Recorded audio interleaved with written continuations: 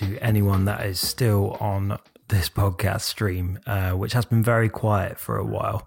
It's Will here. I'm sure you have noticed, unless you have been joining us on our Twitter Spaces, we have been very quiet. We've been away. We've been just dealing with life, to be honest. As you can imagine, we love doing JB, but life does get in the way, and it's been a really busy time for all of us, really. So things have been very quiet. Even the Twitter Spaces, which we did trials, a kind of live online weekly event, we have stepped away from for a little while, and we're going to just take some time to figure things out and see where we go from here. But we will be back, and we will be coming back bigger and better. So please do keep the feed open. Please do keep checking socials for updates. Chris and Simon will still be keeping the socials going. But before we did go away officially for a while, we wanted to leave you with something. So this week, we not only have a magnificent poem from our very own Mr. Chairman, Joe Harmon, what we also have is an interview with myself and a good friend, colleague, and inspiration of mine, Harry. Harry runs his own podcast called Queer Reflections, and through speaking to him, we got onto the topic of the Qatar World Cup. Whilst we were all at JB super excited about the World Cup, as I'm sure many of you are, it does not come without its many, many ethical issues. And so I wanted to speak to Harry because his voice is a really well-informed and important one within the LGBTQIA plus community, and one that I really respect. So I wanted to sit down to speak to someone that was outside of the football world and get their thoughts on it and just explore this very contentious topic. I hope you enjoy it. And as I say, we will be back. Please stay tuned. Quizzes will still be running. Hope to see you all soon. Lots of love. Please enjoy.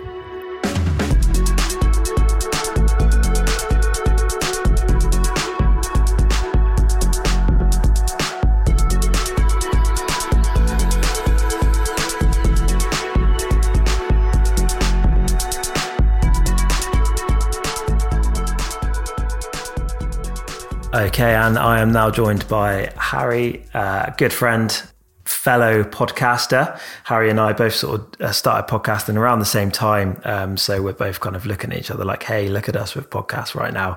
And we thought it would be a nice thing, as discussed in our intros. It'd be a really nice thing to kind of fuse our worlds, I suppose, and our podcast topics, given the opportunity that the attention around the Qatar World Cup has presented itself. So, Harry, how are you doing? Yeah, I'm really good, thank you. I like that you mentioned that. It's like the crossover episode. I'm trying to think of my favourite crossover episode in TV, and I can't think of any, but they were big things as a kid. Yeah, definitely. That's a really good question. I've got a friend that just constantly, every time he watches a film, he says, great cameo from this guy. And he sends a picture of Alf, kind of in reference. So if it's like a Western, it'd be like Alf in a cowboy hat or something. Excellent. Shout out to Dan. Okay, so as a non-football fan, I wanted to just start off really by the World Cup in general and mainstream football. Tell us your thoughts. What do you feel about football? So I get it. That's probably where I start, is that I understand the draw to it. I took part in it when I was a kid. I remember kind of excitedly watching, or attempting to be excited to watch, if I'm being truthful. So I have two older brothers. One is straight and one is gay. And I myself am gay. I was just like, why am I getting caught on that phrasing there? But I feel like football never clicked with me as kind of a sport. So my older brother, the straight one, definitely played it. And then my parents attempted to make my middle brother play it, and it didn't really work. So they kind of gave up as soon as it kind of hit me. So in terms of sport, I never really kind of approached sport apart from attempts at school clubs. Then my anxiety would always get in the way. So I'd enjoy it 1 week, and then I would be totally anxious to go and do a club. I think mainly because I saw home as a safe space. So I kind of didn't want to take time away from that. And I didn't like the idea of like turning up an hour later. I kind of wanted to just leave school as soon as possible. So that's kind of my relationship with sport and kind of those aspects. I was definitely a surfer as a teenager, and I played basketball and up until about 16, until I discovered kind of boyfriends, which kind of led me away from that. But I remember the World Cup being a big thing as a kid. I can't remember where it was played or anything like that. I think I remember the one where Shakira sang the song. So that's probably kind of my my knowledge of the World Cup.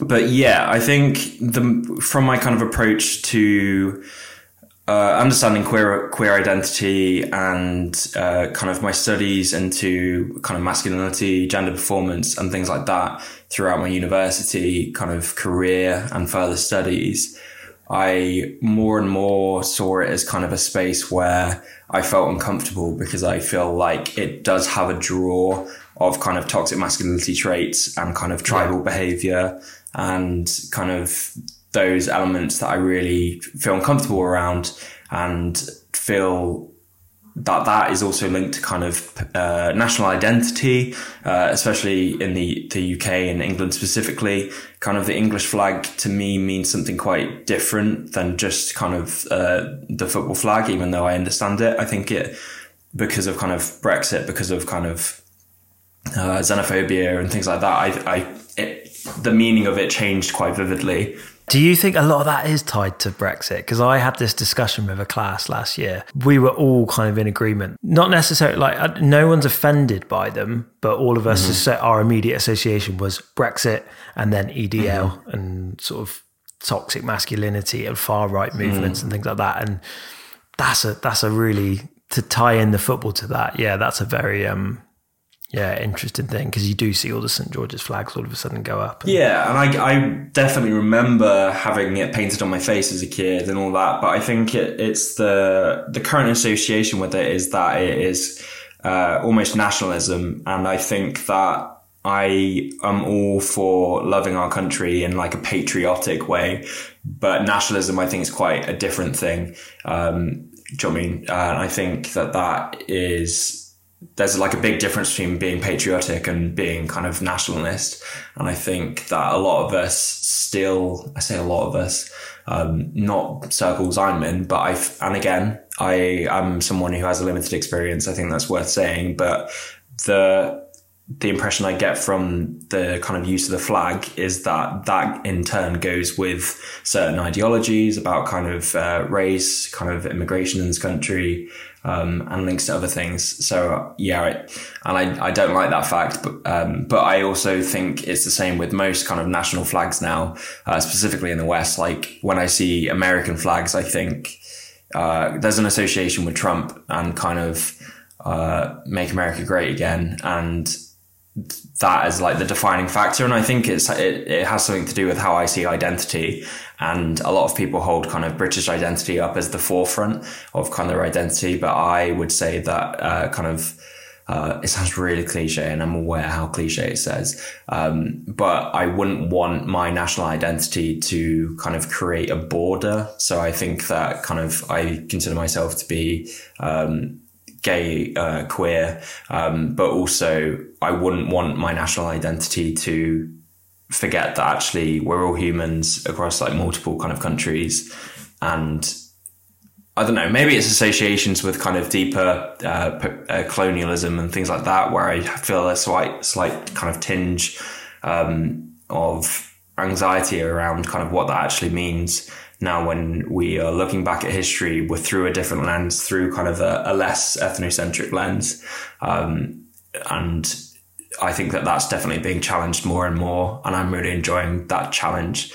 But back to the World Cup. I just feel like that is my worry, is that it sparks these sort of things. Now, I think when I met you, Will, and the approach that you have to football really did change my kind of perceptions of it, because you're someone who is definitely kind of critical, kind of anti-racist, anti-homophobic, and anti-transphobic, and so forth. And I think that your voice within the world of football is a really good force for change, and you're not alone in that voice. But I think what we see is the opposition to your voice more in the media, or at least I'm used to seeing that.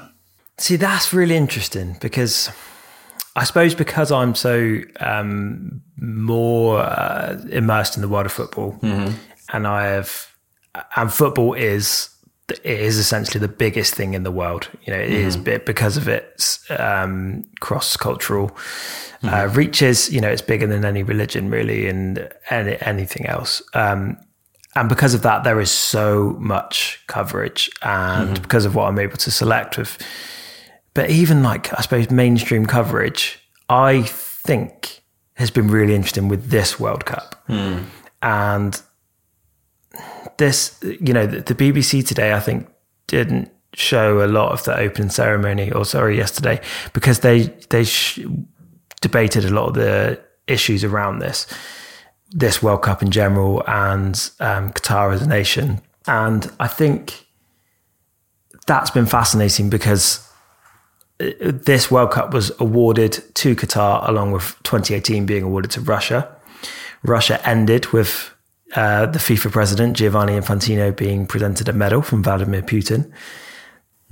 That's now a very bad look. And I think everyone has kind of realized that they were not critical enough of Russia. And the Russian invasion of Crimea was very much happening, or had happened before that World Cup. And Russia weren't heavily as criticised. So I do feel like it's a really good thing that a lot of journalism, and I think a lot of just people in general, have kind of learnt their lesson from that. There is no doubt that both of those World Cups, certainly this Qatar World Cup, Qatar's bid was about sports washing. And it's the same as the Saudis buying Newcastle, PSG, Manchester City's ownership, etc. It was all about building that positive representation of those nations, tying positive messages. But I've got to be honest, I think it's completely backfired for them. And I think the coverage that we see it's been really challenging. Like BBC World Service so Emily Maitlis interviewed Adam Crafton, who we've had on the pod before as a gay football journalist for The Athletic. And he kind of talked about the fact, you know, so clued up on all of these issues and was going out to cover the World Cup, and that was his choice. But he spoke about what's going to get covered when you're out there is the stories, because journalists are journalists. And if the biggest story are the way that England and 6 other nations are forced not to wear the rainbow armband, or whether fans of the LGBTQ plus community are being treated unfairly, or the kafala system and migrant workers, and the story that broke just before about security guards at stadiums being paid 35p an hour. I think all of that's going to get covered because the spotlight is very much on Qatar more than anywhere else in the world right now because of the World Cup. And so I think it's going to massively backfire. I heard Stadio, a really great football podcast, who kind of share the very liberal views that I think we would. And Musa Okwonga and Ryan Hunt talked about there's going to be a kind of pre and post FIFA and football from 2022, and possibly even like coverage and mainstream coverage, and maybe even beyond in terms of societal effects. And from what I've seen, it gives me hope. But I suppose what I'm really interested in is that I'm consuming a lot. So how do you feel like from someone that's much more outside of it? Again, this is why I like having these conversations with you, because I definitely am not someone who's consuming that. I'm not seeing kind of the criticalness that's going on from within. I'm only seeing it from kind of a lens on the outside within kind of the queer representation media that I consume. And kind of, I'm very aware that because of kind of how social media works and things like that, I operate in an echo chamber of these ideas. And I understand that the things I consume there's an algorithm in place that kind of makes me see the things I see. I just worry that the kind of approach that you're having to it is overly positive, because I feel like we're in a really horrible situation at the moment, specifically kind of within the queer community, but I would say more so kind of within the trans community. And I worry that although there's a lot of criticism, that there is equally a lot of people who don't have any kind of critical thought about these sort of issues in the depth that you kind of go into. And what we're seeing is a country that is kind of against queer people.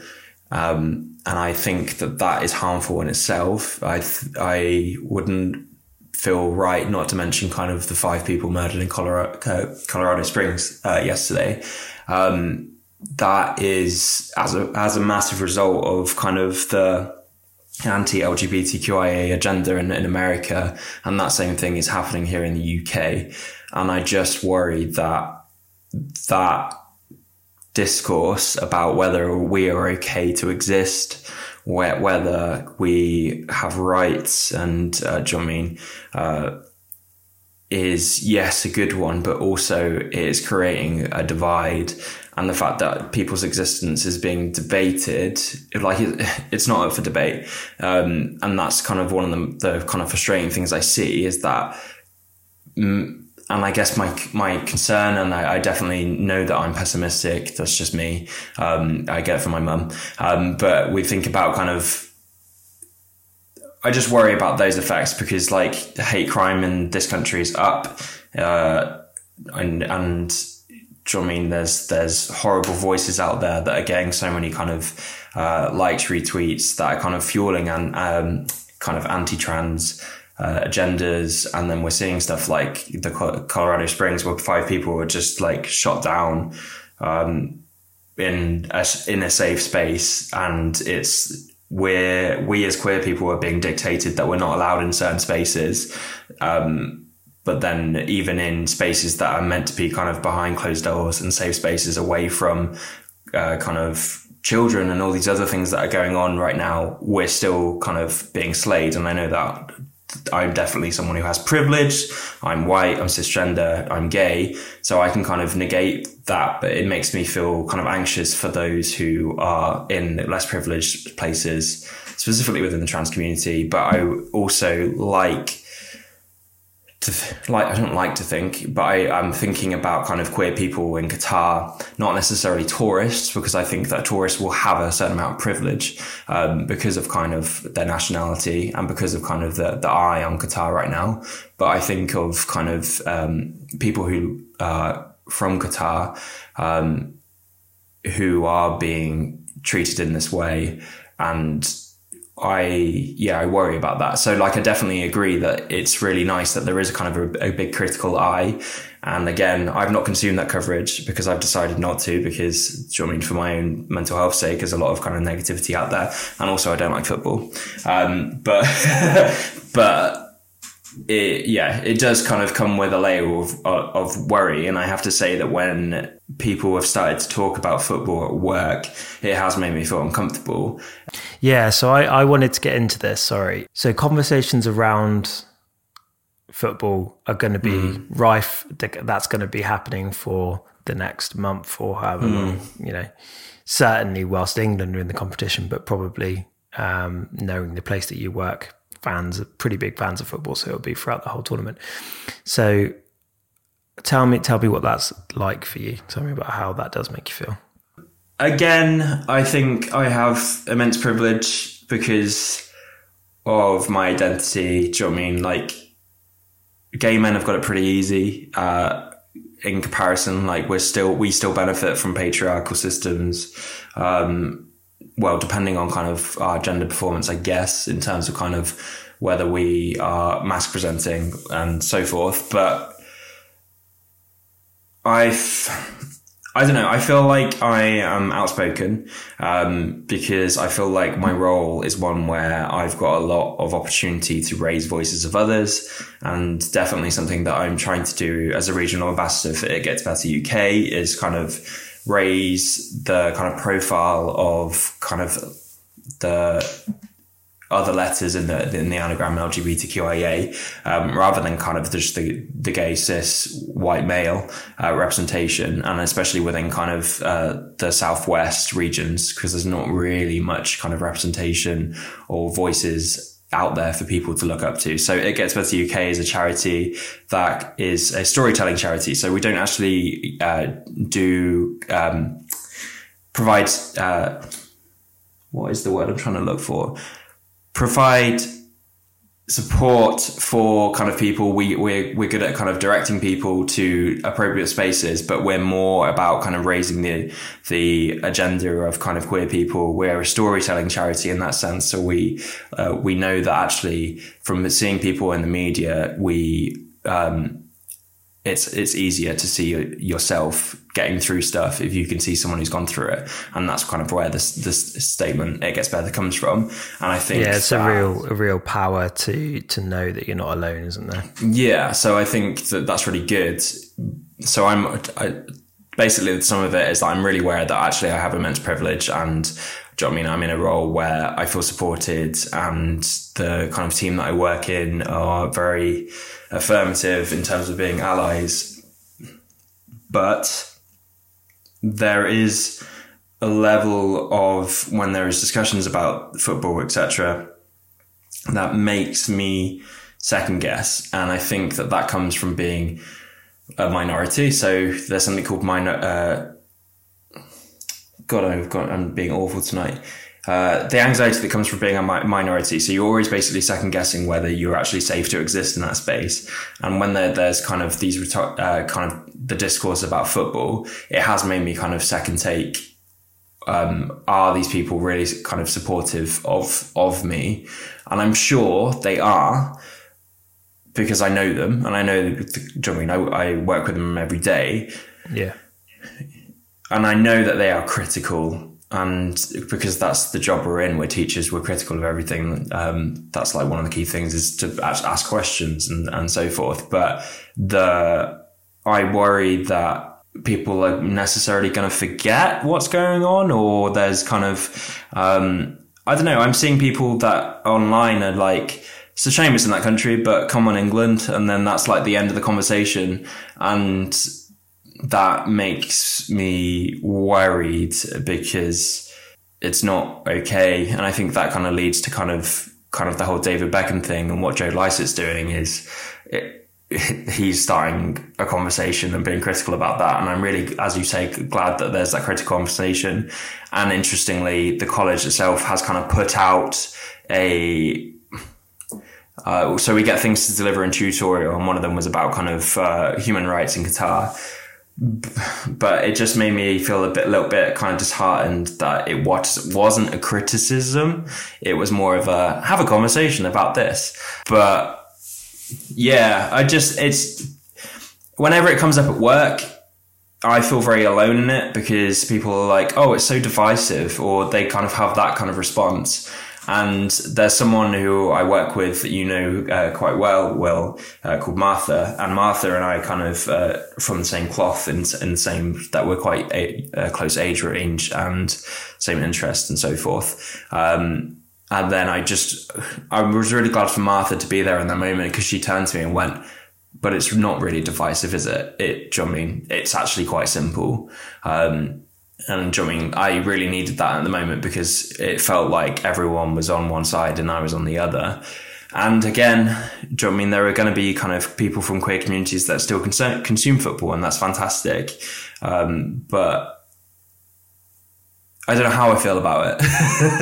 That's kind of the breakdown of it. It's a real, it's been, I think, since the kind of birth of cancel culture, and I think since, amazing things like the Me Too movement, that all of a sudden your favorite film or an actor, musician, whatever that you really like can all of a sudden be wrapped up in some horrific story, and you can discover something about that person that completely changes the way you view them. And yet what do you do with your opinion of their art? And that I think when we first started having this discussion, just over text before recording, we both kind of, we consume a lot of film and a lot of music and things from the art world. And I don't know, like what's your stance on that? How do you view separating the art from the artist? And would you say that's a similar thing? So you're on about kind of ethical consumption and kind of like this within the queer community. We're thinking about things like Chick-fil-A in America and how they support. And that's always been kind of a thing. And I think, and this has also been a discussion of work, that when you think about the World Cup, it should have been higher up people making the decisions.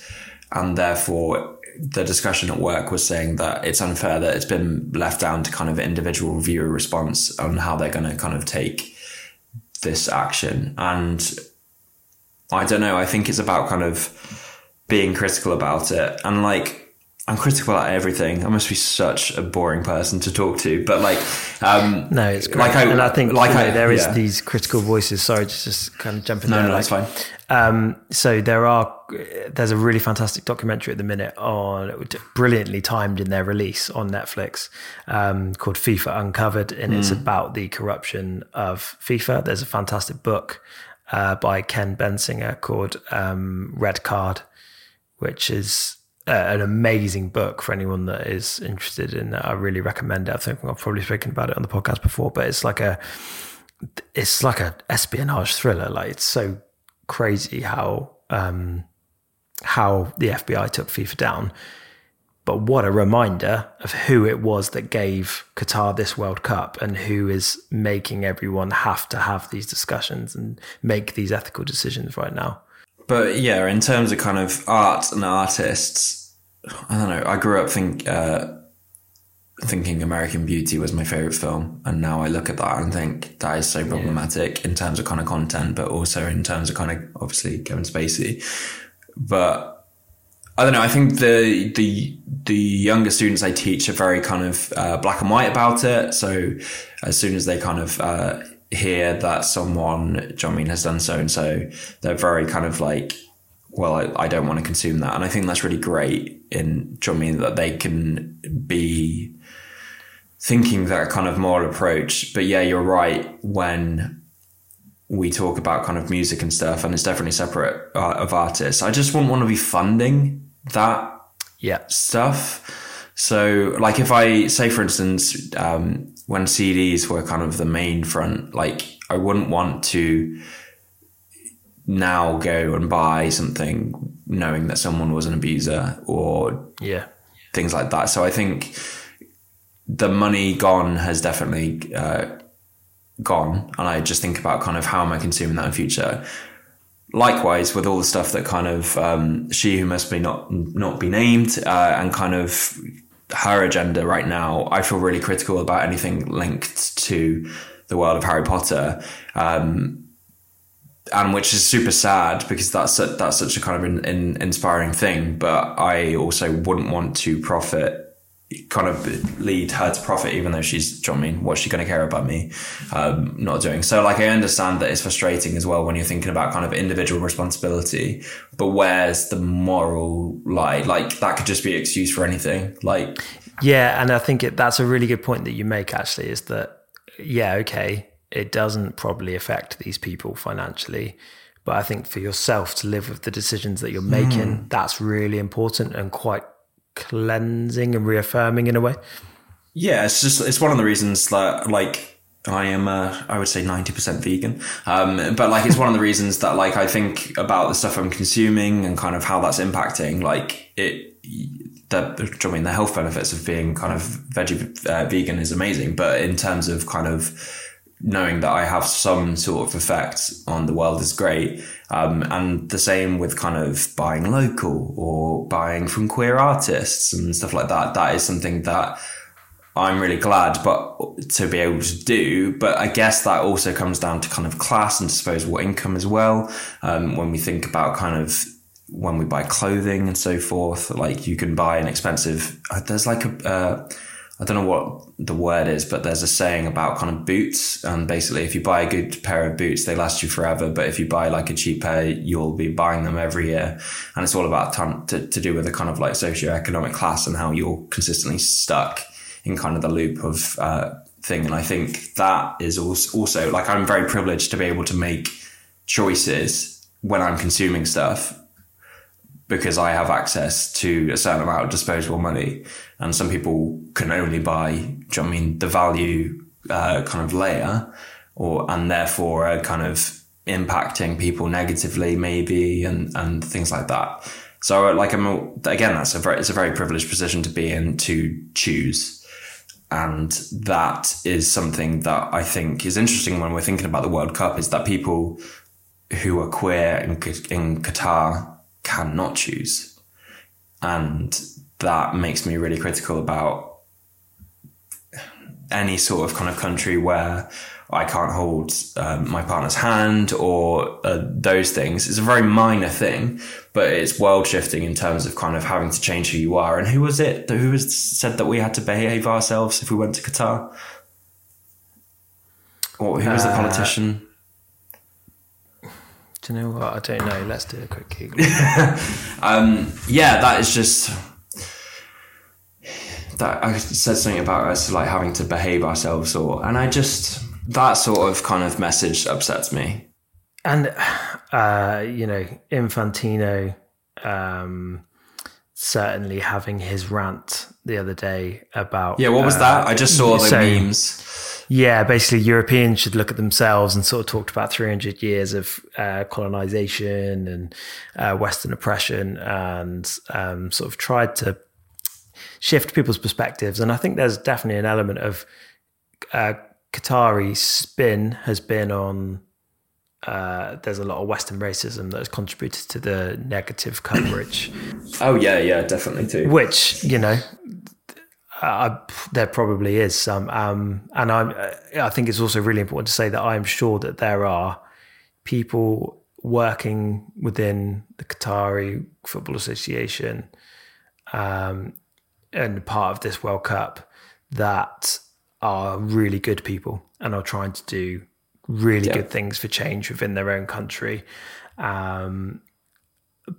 but obviously the but is, this is a country where, like you said, by law, you could not hold your fiance's hand and walk down the street, and all of the various other issues which we know are so horrible. And I think it becomes really, really difficult then to say, where do we draw the line? Like, is it okay for people to be consuming the World Cup? Is it, should you be not following certain teams? Should you I don't know. I mean, I find it really, really difficult. Should you, there's organisations such as the Proud Maroons, which is the only LGBTQ plus national football supporters group that cannot have fans of its own nation because I think I saw statements. Is illegal. Yeah, so you got I think that's Dr. Naz Mohammed that set that up, who has been linked to by really high profile football bloggers, and hopefully there's awareness there. But it's so do you go and say, right, I'm going to watch the World Cup, but I'm going to donate to that, and then that makes you feel better? I suppose everyone has to make their own decision, don't they? And that's of course part of it with all aspects of this argument. But where do you feel the line kind of should be? I change by the minute, because I understand those who are critical that are still taking part in the conversation, but I just don't believe that everyone is critical. And because not everyone has been or had the access to the kind of tools to pick that apart, or they've kind of consumed stuff which is, do you know what I mean, anti these issues. I mean, not anti, actually, pro homophobia, pro kind of xenophobic and stuff. So I don't know where I sit on it in terms of those. I know that again, it's not a big deal. I won't be watching. I wouldn't have watched anyway. And say I was to go and say, right, I'm going off to watch a game now. How does that make you feel? I know you well enough to know that you're critical of it, and that's great, but it's horrible. But my gut response is I question your allyship. And I think that is just because I question everyone's allyship. So that's not like a big deal. Do you know what I mean? Because, and again, I think I've been talking to Nat, who you know, and who listeners of my podcast will know about this a lot. And we're talking about kind of how do we challenge families about this, and that's the same with kind of Brexit and Black Lives Matter and kind of all these things that come up and cause issues within the family, the Queen, and things like that. So like, it just makes me feel uncomfortable, and I wish more people were inspired to maybe educate themselves on it while consuming rather than kind of blankly consuming. But yes, I definitely feel really uncomfortable, and I am actually planning to come off social media for the next month, just because I'm thinking, well, actually, come off social media until England are out. That's the alternative. Well, actually, I'm sure there'll still be coverage, but like, I'm just thinking in terms of even like places I used to work. So I used to be a manager at Marks and Spencer's, and like going in there and seeing like so much stuff to do with England, like flags and stuff, and it just makes me feel uncomfortable. But then I know that I am that person, and if anyone has seen Community, I'm definitely the Brita, in the sense that I am like how about this? Like, that's not fair. Or do you know what I mean? Have you thought about these people? Like, I get that, and I get that that's buzzkill and all that sort of things. And there's that meme of someone grabbing someone's lips and saying like, let people enjoy things. And I get that, and I'm sure that people will enjoy it, but I just want people who are going to consume the football to think, how are my gay peers, gay family members, queer family members going to respond to this? Because it's not nice having your existence debated in the media. And again, like, the focus seems to be on kind of gay men in guitar, but there are going to be plenty of people who are trans and not necessarily fitting into kind of the image of what a gay man is. And I would be interested to see how they're treated in Qatar as well. So I don't know. We're still friends, Will, but... Harry has left the call. I think that's a really good answer. And I think that awareness is massively important, and it definitely makes me think, and I hope it would make, the whole reason I wanted to do this podcast was to just promote the discussion, basically. I'm really glad the discussion's happening. Yeah, for sure. Do you think good can come from it? Well, I think it's a bigger image, because I think that football, and I think you would agree with me here, needs to change its image, or there needs to be more challenging of things within kind of the systems. I don't know what happened last summer, but what was when England lost the final, there was loads of racism, right? So 3 England were in a penalty shootout against Italy. 5 players took the penalties. 3 black young men missed, and instantly one of them a teenager. The other 2 very young, just over 20. All of them received just tirades of racial abuse. Yeah. So I think, like any community, like anything, there needs to be work done within kind of the football systems to challenge those voices. And so I definitely think there is good to come from it. But again, I definitely am concerned about it adding to the negative rhetoric that is happening around queer voices. How about you? No, I'm just thinking on your answer. That's a really good answer. So I am hopeful. I was really this time 2 weeks ago, I was really down on it. And I think for the best part of the entire 10 years that it was leading up to this World Cup, since Qatar were awarded it, I kind of told myself that it wouldn't happen and it would be moved last minute. And I think looking at Russia and looking back on that now, that gave me kind of fresh hope that again might happen, because people don't want to be on the wrong side of history. When FIFA's ownership changed, because Blatter and lots of other people were taken down by the FBI. Again, I thought it's got to change now, and it just didn't. And so I think I felt really down about 2 weeks ago, because it was that element of, it just doesn't change. And, the world's got so much that kind of mirrors that, and football quite often mirrors capitalist society in that way, and the kind of the pitfalls of it. And I think the political landscape surrounding it is really, really negative. But I've heard so much opposition to it from places that wouldn't normally have spoken up about it, and even maybe 2 years ago wouldn't have spoken out about it. So I think that does give me hope. And I think the World Cup has such a reach, in the same way that I wish it wasn't in Qatar, because of the reach and chance for good that it has. I think the highlight of negative issues, I think it, like I kind of said at the top, I think it's going to backfire.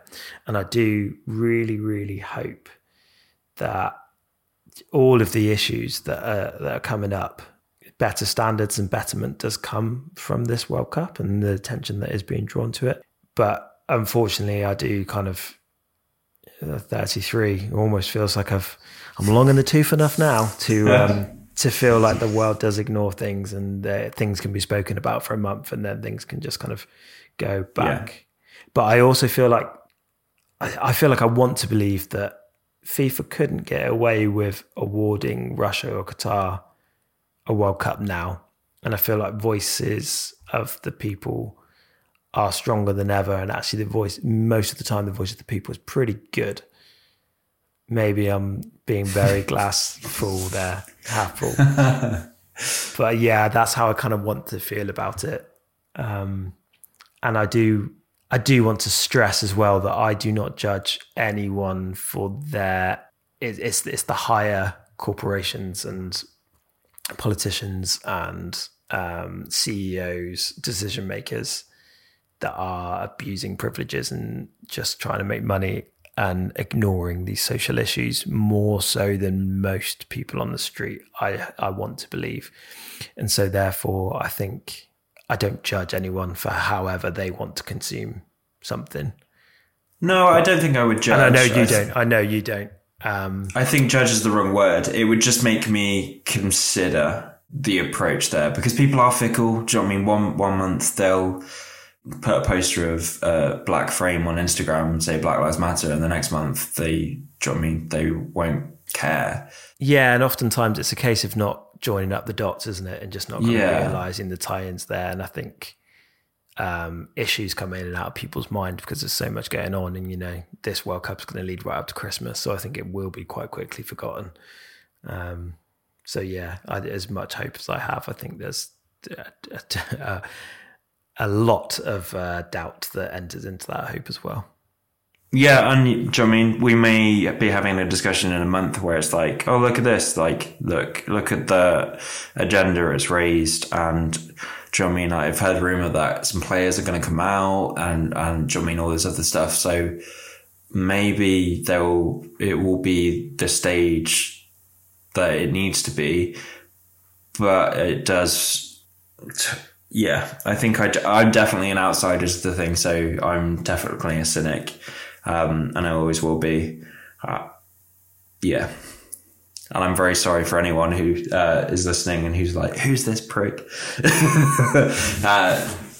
is like that. But like, do you know what I mean? Like, it's different when you are looking outside in and seeing how the thing is affecting your spaces more so than kind of the existing football spaces. And it's really important to remember as well. Like, I think sometimes you can think about your own circles you roll in and think how much better things potentially are right now. And then you kind of look at the football world and you think in the top 4 divisions in football, there is one openly gay male footballer. And I think what an incredible teenager, first of all, Jake Daniels is to do that. But also that's mind-blowing statistic, isn't it? Yeah, and also when you think about Jake Daniels, like, he's really good, but he is also someone that fits into masculinity and kind of ticks that box, so avoids kind of the negativity of kind of not performing those masculine traits. So like, amazing that he's kind of stepped out of that box, but there is still a lot of kind of toxic masculinity and stuff that affects that, and that kind of leads into kind of talking about more of masculine men who presenting men coming out as gay, but still kind of supporting patriarchal kind of toxic masculinity undertones, and actually supporting that system and upholding that system, and therefore kind of making it a tough time for queer people that don't necessarily fit into those boxes. But yeah, again, it's amazing to see people come out, and I would never want anyone not to come out when they're ready to. But you've got to think about your privilege in that thing. And that isn't like a negative. It's just an awareness. Yeah. That's a really, really nice place to end it on, honestly, because it's a lot of perspective. Harry, I just want to say thanks again for joining us. And, thank you. Thank you, Will. Yeah, anything you want to leave us with? Just be gay. No, no, just to say that I am not a critical, boring person as much as I come across like that. I promise you, I like to have fun. And with that in mind, thanks again, Harry. Enjoy the football. Come on, England. Yeah. We're going to go and crush some beer cans on our foreheads. Yeah. So long, everyone. See you later.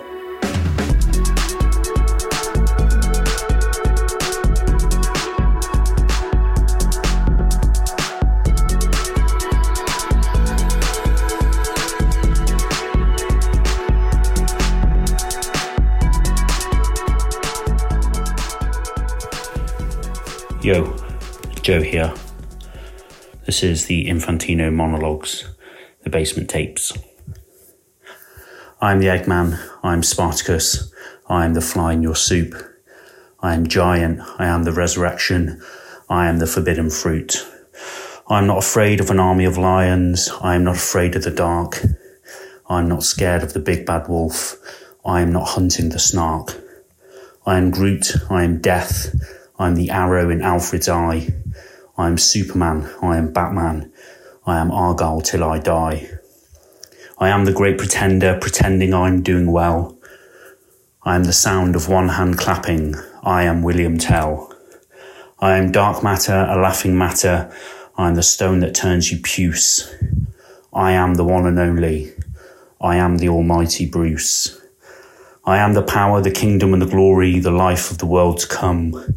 I am greed, envy, pride, lust and sloth. I am gluttony, I am wrath, I am scum. Thanks.